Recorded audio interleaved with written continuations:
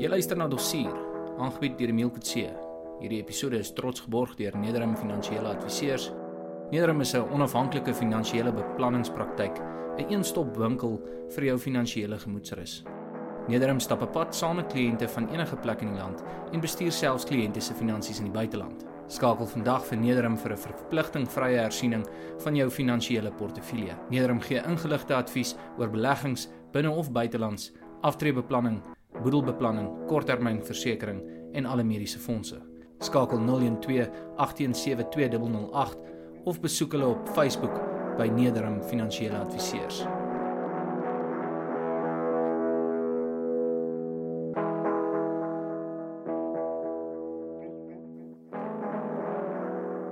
Welkom by Eensgesin se splinternuwe reeks Dossier. In hierdie reeks beoog ons om bietjie aandag te skep aan die bekende en dalk nie so bekende misdade wat in Suid-Afrika gepleeg is oor die laaste 100 jaar nie. So hierdie misdade wat in die 20ste eeu plaasgevind het, gaan ons benader soos wat enige speder 'n soortgenaamde cold case hanteer. Dis mos wat die Engelsman 'n onopgeloste saak noem, 'n cold case. Maar selfs die sake wat wel opgelos was tot 'n mate, sal ook tot bespreking kom in hierdie reekse episodes.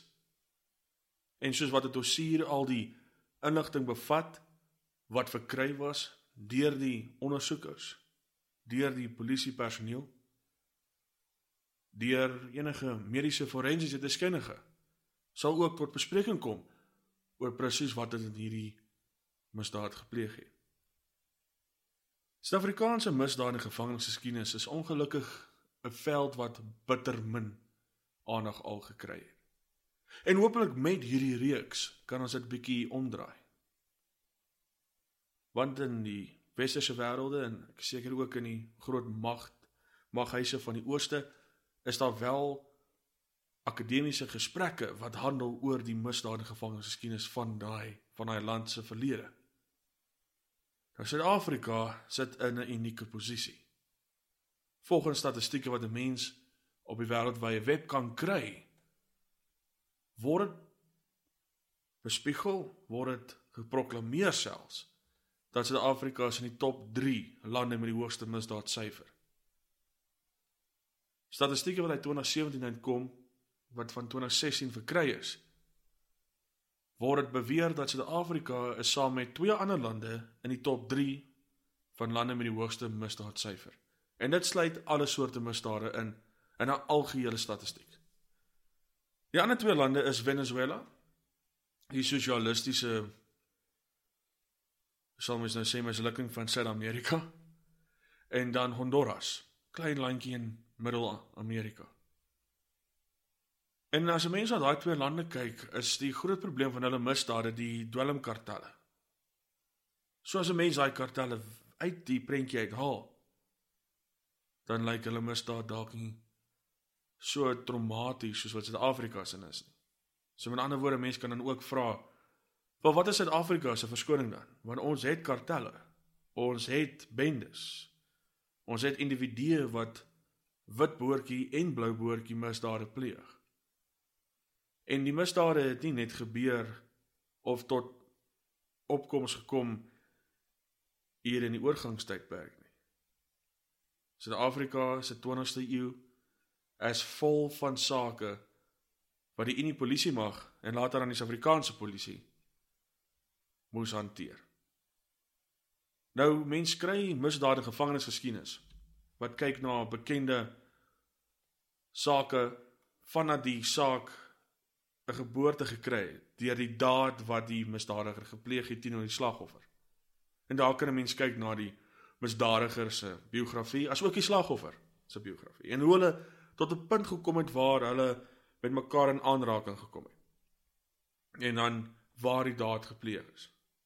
En vir watter rede, want die motief is altyd belangrik. En dan die storie moet eindig waar die vonnis oplegging tot vervulling kom. Want na die arrestasie volg 'n natuurlike hofsaak, waar daar 'n vonnis uitgespreek word indien die persoon skuldig bevind is. En dan tot daai vonnis heeltemal uitgedien is, dan is die ekwilibrium weer heeltemal reg. en dan is die misdaad, so te sê, deel van die historiese narratief. Maar dan kry jy ook polisieeringsgeskiedenis, wat vir jou leer oor hoe die polisie ontwikkel het oor die jare na hulle stigting, en die redes vir hulle stigting. Polisieeringsgeskiedenis kan jy ook leer oor spesifieke polisie beamptes, offisiere, polisiestasies, die metodes vir polisieering self, soos wat oor die jare verander het, as gevolg van die verandering in misdaad. Hierdie is eintlik broodnodige kennis, wat elke burger, en elke penkop polisieman, of vrou, benodig, om die dark underbelly, soos die Engelsman sal sê, van die misdaadwêreld te kan verstaan. En is altyd wys om na vorige sake te kyk, om jou observasietegnieke te verskerp. En sodoende gaan ons met hierdie eerste episode van Dossier, hier op Eensgesind kyk, na 'n saak wat ontstellend was, en nog steeds is, toe het gebeur het in die 1940s. Dit handel oor 'n jong Afrikaanse dametjie, wat in Lichtenburg gebore is, op die 8de Junie 1931. Haar geboortenaam was Jacoba, haar van was Schroeder. Almal daar sommer geken as Bubbles, seker as gevolg van haar borrelende persoonlikheid. Sy was altyd 'n gelukkige persoon gewees, volgens die wat haar geken het. Vol lewe, optimisties, passievol. Uitgesien na die volgende makiti, jolligheid, amper nooit in 'n depressiewe manier van dink of in enige hartseer zone ingegaan het nie. Sy het 'n harde lewe gelei. Sy was in Lichtenburg gebore, maar sy het in die Val-driehoek area groot geword. Van die ouderdom van 4 tot 13 moes sy saam met familielede bly in vereniging. Haar ma moes werk. Sy kon nie na haar eie dogter omsien nie. Sy weet nie waar haar pa was nie. Hy was dalk een van hierdie ouens wat vir 'n pack of smokes gegaan het en nooit teruggekom het nie. En toe, vanaf die ouderdom van 13 af, skuif sy oor na Johannesburg toe, waar haar ma toe verder gewerk het. Ek dink sy het ooit skool klaargemaak. Maar in Maart van 1948, toe gaan werk mevrou Schroeder, ons noem maar nou vir die res van die opname Bubbles Schroeder. Maar dis hoe almal haar geken het in Johannesburg. By ouderdom van 17, in Maart 1948, net 'n maand voor die Nasionale Party se oorvat, toe gaan werk mevrou Schroeder, toe gaan werk Bubbles, by 'n steenkool agentskap. Sy 10 teen kantoorwerk behartig. Dalk was sy die sekretaresse vir iemand, dikster, ontvangsdame. Maar dit was net nie vir haar nie. Sy het 'n paar maande gehou, die besluit sy trek terug Johannesburg toe. Sy wou nie meer in vereniging gebly het nie. En in Johannesburg het sy ook nie regtig gewerk nie. Sy het ingetrek by 'n ou jong kerel, met naam van Philip Stein, wat sy eie woonstel besit het. En sy het by hom ingetrek en by hom gebly. En omdat hy reeds wel af was, kon hy haar voorsien in enigiets wat haar hart begeer het. Die probleem was vir meneer Stein, sy het nie hom begeer. Menigte aande het Bubbles rondgegaan in Johannesburg en gaan soek na haar volgende jolligheid in een van die nagklubs in Johannesburg.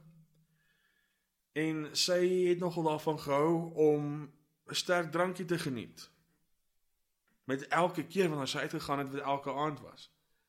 Deur die dae het sy haarself geniet by die verskillende salonne, waar haar hare, haar naels en enigiets anders wat sy benodig het, na gekyk was, alles op meneer Stein se rekening.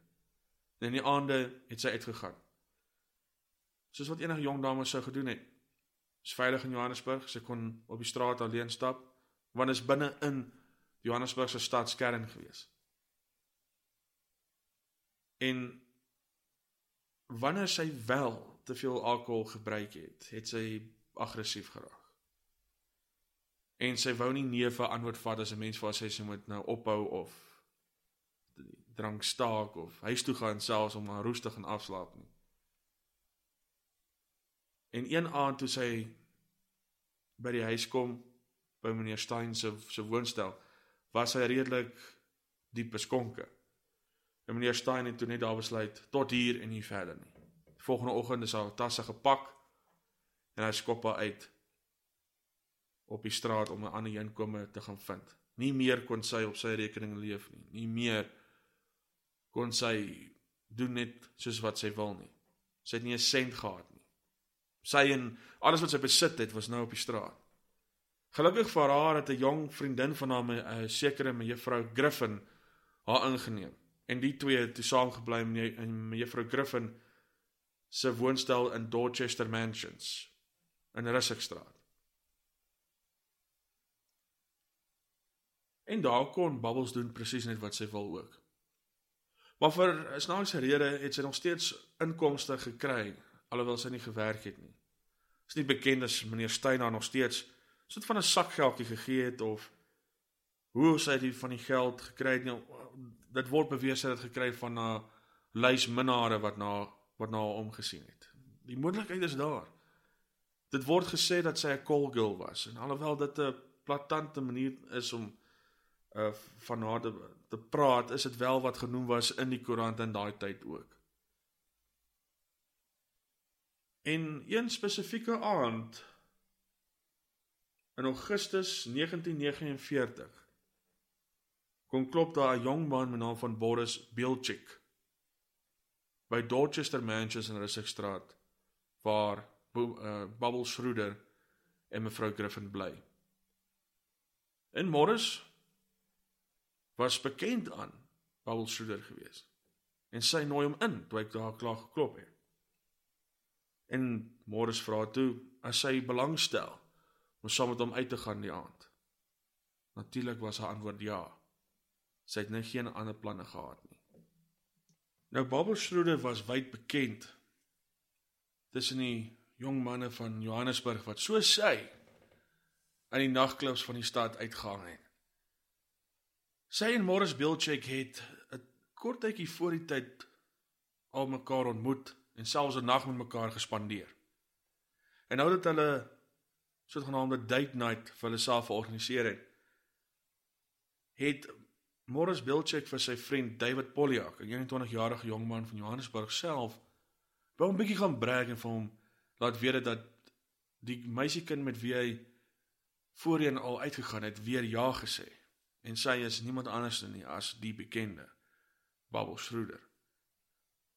David Polyak was bietjie jaloers, maar hy wou saamgegaan het met die twee, want dit was 'n Saterdag aand, waar toe hulle nou sal uitgaan. En hy vra toe as sy nie dalk 'n vriendin het wat saam met kan gaan nie, sodat hy nie voel soos 'n vyfde wiel aan die wa nie. Sy sê natuurlik, sy sal kyk as daar haar vriendin Penny nie dalk beskikbaar is om saam te gaan nie.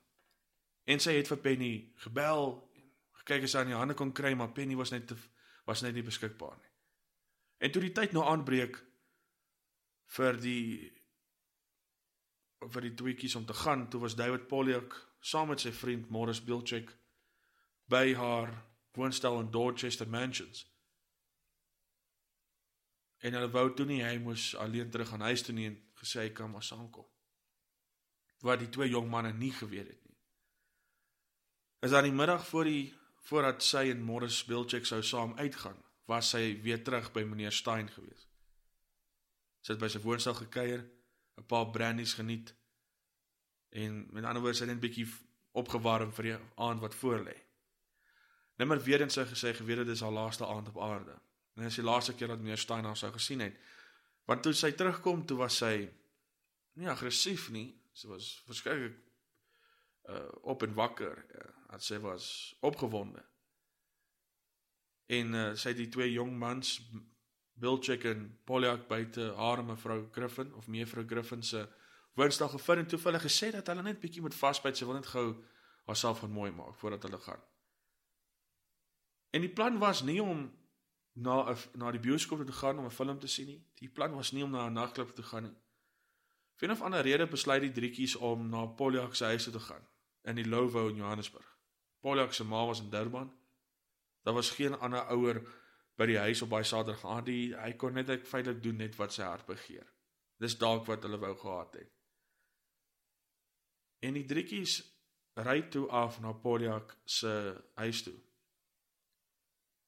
Bubble Schroeder ry saam met Poljak, nie saam met Biltchek nie. Biltchek met sy eie kar agter Poljak ry om tot by Poljak se ouers se huis uit te kom.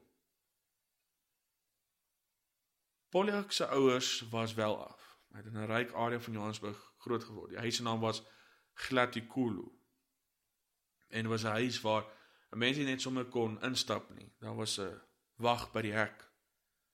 Daar was bediendes. Daar was 'n kok. Poljak en sy familie het feitelik niks gedoen nie. Alles was vir hulle gedoen. Dit was 'n wêreld wat Bubble Schroeder nie geken het nie. Maar wat sy wel geniet het wanneer sy met iemand uitgehang het wat in daai wêreld groot geword het. En hulle is by Poljak se huis gewees so teen 7:30 die aand. En Poljak stap toe by die huis in en hy skree toe vir sy kok Irene om iets voor te berei want hy het gaste saamgebring. En net toe hulle by die huis instap, toe is daar 'n ander vriend wat ook by die huis oorbly. 'n ene meneer Hyman Liebman, wat eintlik van Brits kom, soos in Brits net buite Pretoria, maar sy tyd in Johannesburg spandeer, en wanneer hy wel in Johannesburg is, bly hy oor by die Poljaks. Maar hy was op pad uit, want hy het 'n meisie gehad, en hulle het besluit om na die bioskoop toe te gaan, om een of ander film te sien binne in die stad, en dat hy eers later sal terug wees. So Biltchek en Poljak en Bubble Schroeder sal alleen mekaar se geselskap geniet. Hulle het aandete saam geniet, en na die tyd in die sitkamer verder mekaar se geselskap geniet deur middel van natuurlik ietsie lekkers in 'n glasie met 'n bietjie ys in. Maar hierso teen 11:15 die aand het Biltchek begin 2 by 2 by mekaar sit. Hy het toe vinnig agtergekom dat Bubble Schroeder nie reg in hom belangstel nie, maar liewerste meer in David Poljak belangstel. Hy het toe ook agtergekom dat sy plan met Bubble Schroeder is nou feitelik ten gronde. Hy sal nie kon doen wat hy graag wou doen nie. En hy besluit toe om huiswaarts te keer. 'n Kort rukkie na die tyd toe kom Liebman terug. Die film was verby, hy het sy meisie by die huis gelos. En toe hy instap, toe kry hy vir Poljak in die huis, waar hy toe vir Poljak toe vir Liebman sê, luister, ek dink ek is bietjie in die moeilikheid hier. Biltchek het 11:15 gegaan. Ek en Bubbles het toe van die sitkamer af na my kamer toe gegaan. Ons het bietjie plate gespeel. Maar sy is so dronk dat ek weet nie waarom te maak nie. Ek kan haar natuurlik nou nie los nie. Sy kan nie hier oor bly nie. Ons moet haar huis toe vat, dat sy daar net in haar kamer kom, al sien iemand dit ook en raas met ons, maar ons moet nou net daar by die huis kry. Kan ons nie gou jou kar vat nie. En Liebman kyk toe die hele storie so aan, en hy loop toe in Poljak se kamer in, en hy sien toe vir Bubble Schroeder op die bed sit. Heeltemal nugter. Glad nie dronk nie. Inteendeel, sy vra vir Liebman toe hy by die kamer instap, kan hy nie so gaaf wees om net daar 'n glasie weer vol te maak nie. Wat hy toe doen, met heel wat meer water in as wat nodig is. En hy draai toe om na Poljak toe, en hy sê vir hom, maar hierdie meisie is nie dronk nie. Jy kan haar nog steeds huis toe vat, sonder dat enig iemand iets sal weet. Selfs na middernag is Bubbles gretig genoeg om nog te help om skoon te maak, en alles reg te sit, waar hulle die aand gekuier het. Maar vir een of ander rede teen 12:30 die oggend, toe wil sy skielik huis toe gaan. Haar rede was, dat haar ma bly saam met haar by mevrou Griffin se woonstel die week, en sy haar ma beloof dat sy teen 1:00 die oggend sal terug wees. Daar's natuurlik geen publieke vervoer deur daai tyd die aand nie, en sy is afhanklik van 'n rit terug na Dorchester Mansions toe. So, Poljak of Liebman kan uithelp. En toe Liebman hierdie navraag kry, toe gee Bubbles om die idee dat sy wil glad nie met Polyak ry nie. Het iets tussen die twee gebeur. Maar sy wil nie 'n scene maak nie, sy wil nie 'n kwessie uitmaak nie, sy wil net alleen teruggaan, so veilig as moontlik en nooit weer Polyak sien nie. Wat Polyak aan haar gedoen het, kan 'n mens net aan, jou verbeelding laat dat vry vloei oor die gebeurtenis.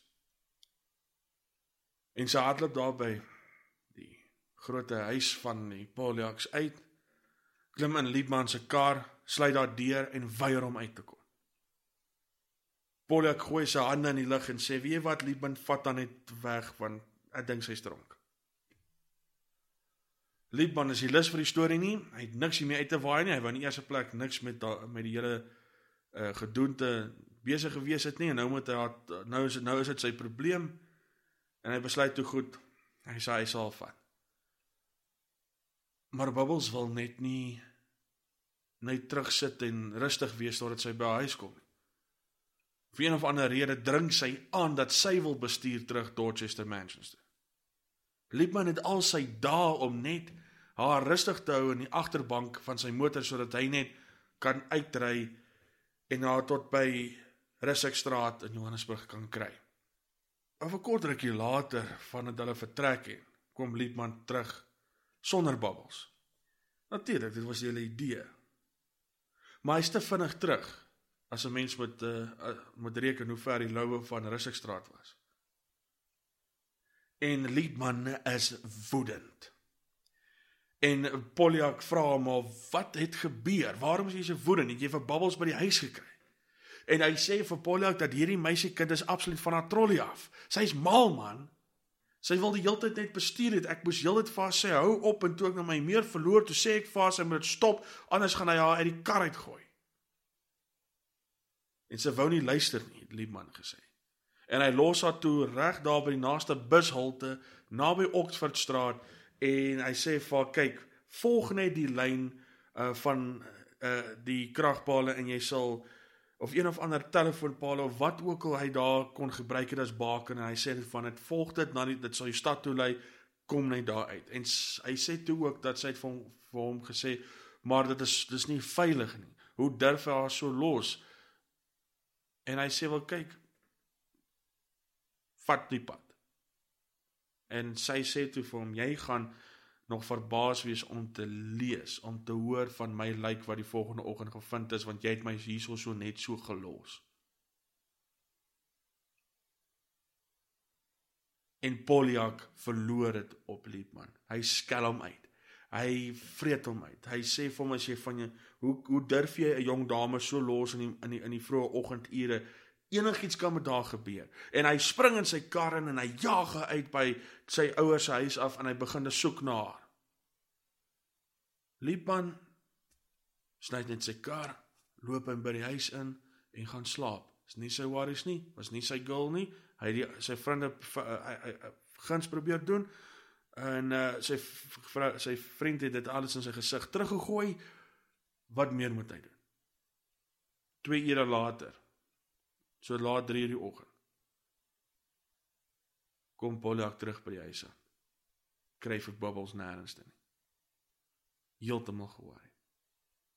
Hy troos homself maar dat sy dalk by iemand anders 'n geleentheid gekry om terug te gaan tot by Dorchester Manchester. I mean, sy het die persoonlikheid om iemand, selfs 'n wild vreemdeling, wat nie enige haatlike of donker idees dalk kon hê, te oorreed om haar te vat. Dalk het die polisie haar gevat.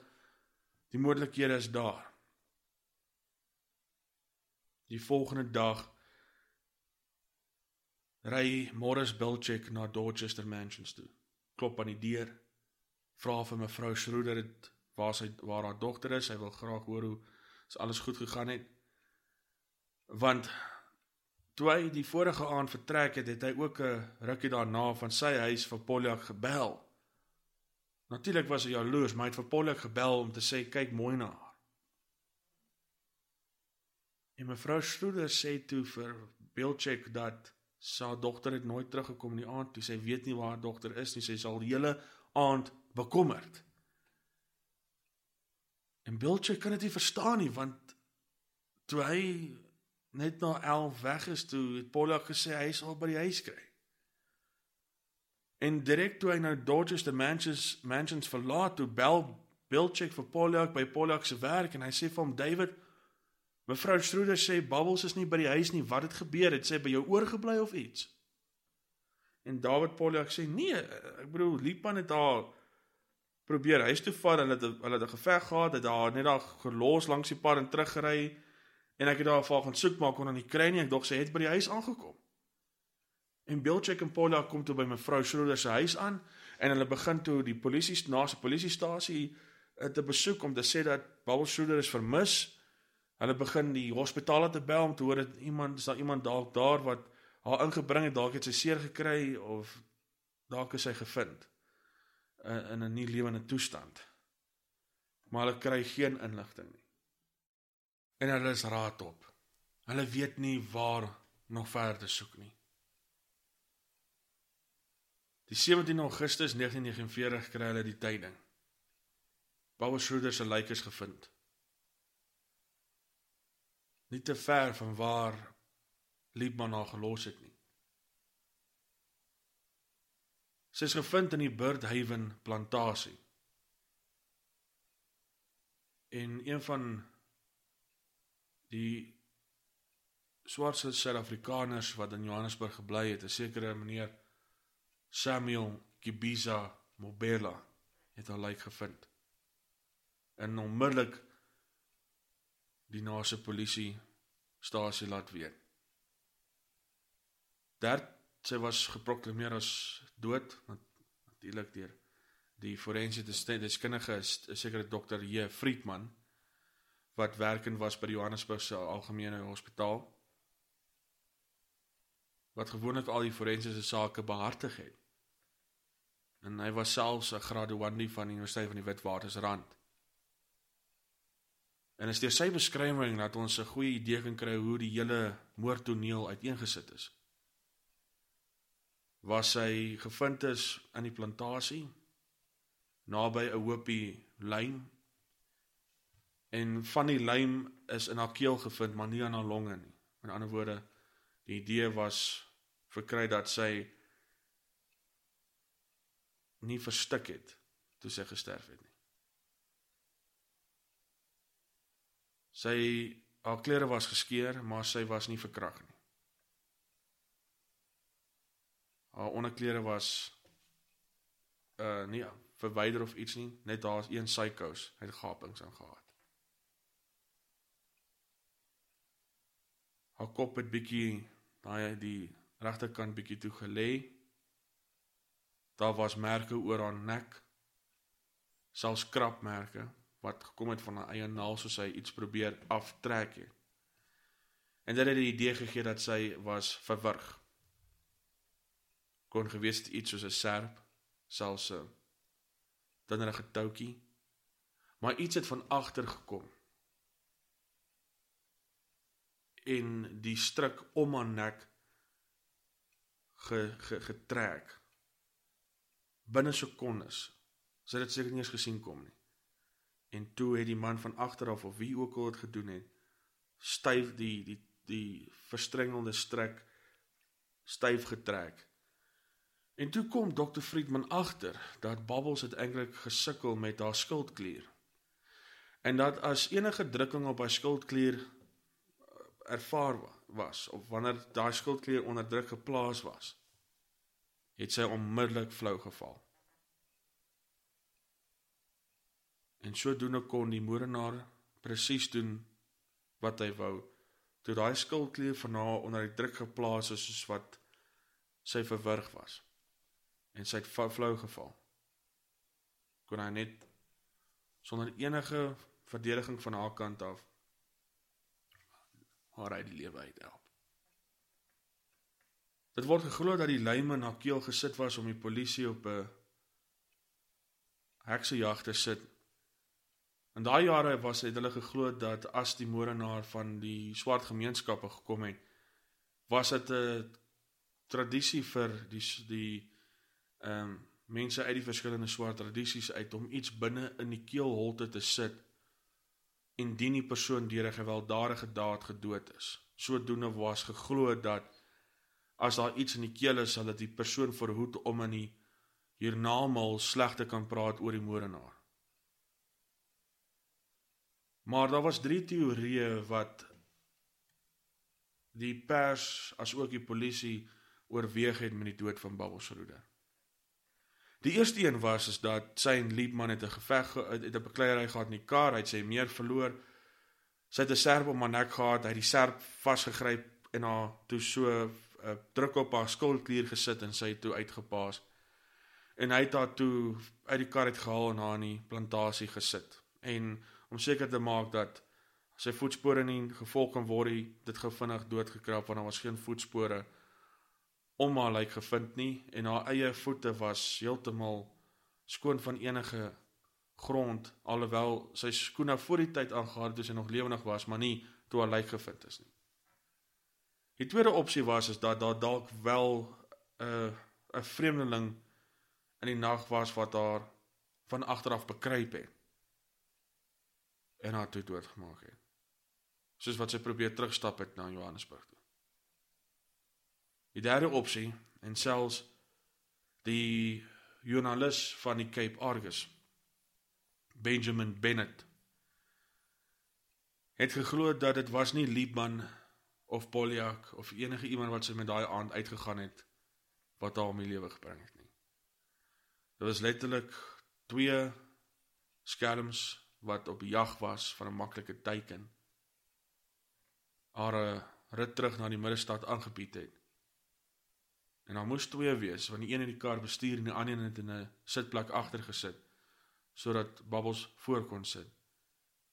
En die een wat agter gesit het toe al die kans in die wêreld gehad, al die tyd in die wêreld gehad, om haar net daar, op een slag, te verwrig, en dan haar lijk te gooi waar mense dit vir 'n lang tyd nie sal vind nie.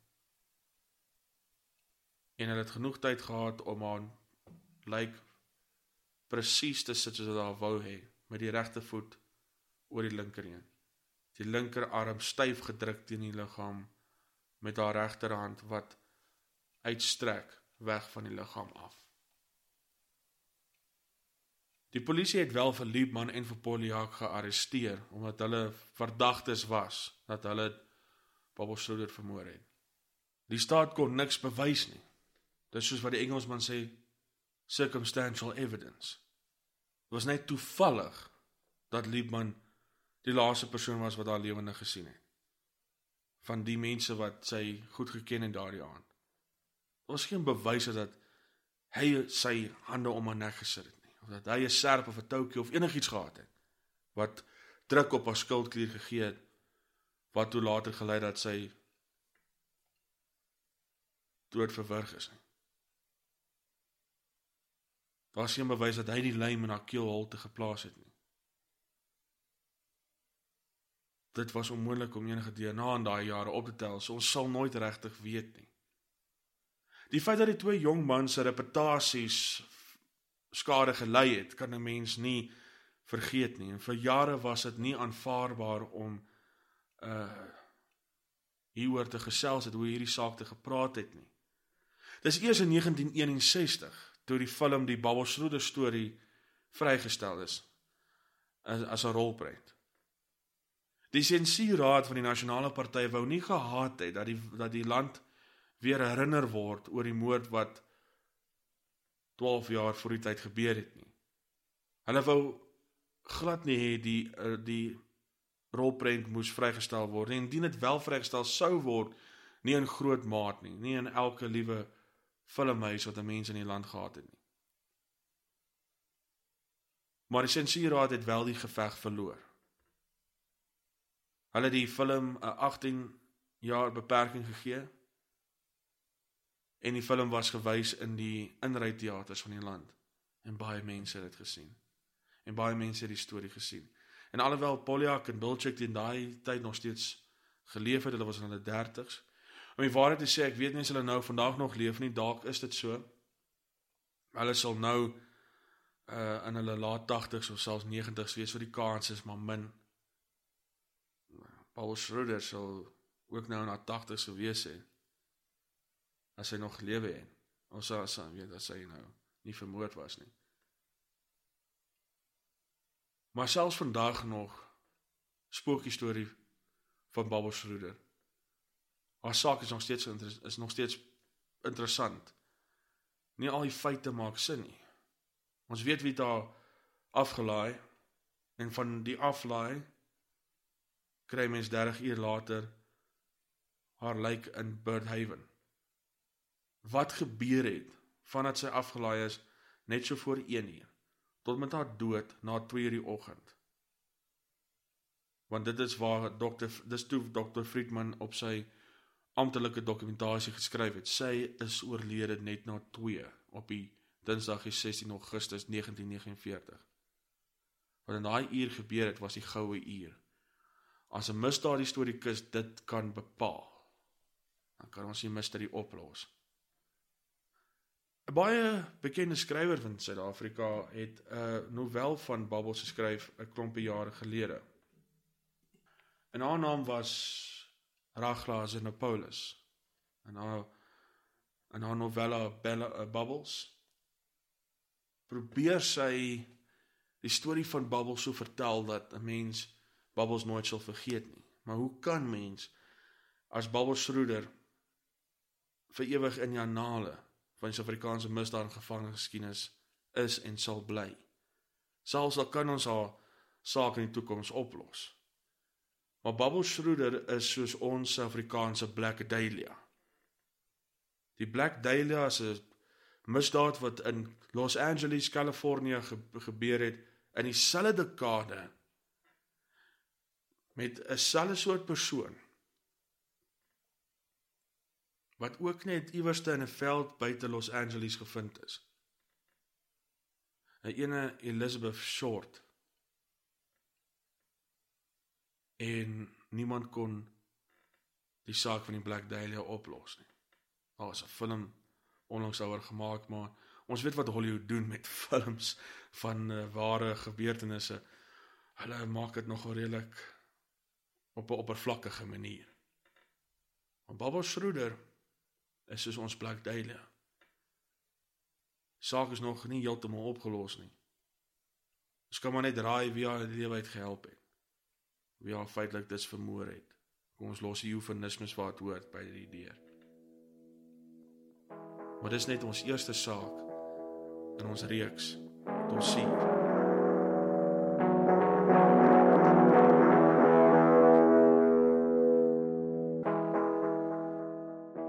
Jy het geluister na Dossier, aangebied deur Emile Kutse en vervaardig deur Eensgesind Media. Onthou om aan te teken op ons klankleerkanale op Castbox, Stitcher, iTunes, Spotify of Google Podcasts. Hierdie episode en ander kan jy ook luister op ons webtuiste by www.eensgesind.com. Ons sê ook dankie vir Nederam Finansiële Adviseurs wat hierdie episode geborg het. Skakel hulle by 012-817-2008 of besoek hulle op Facebook vir verdere inligting. Nederam Finansiële Adviseurs. Hulle stap die pad saam met jou.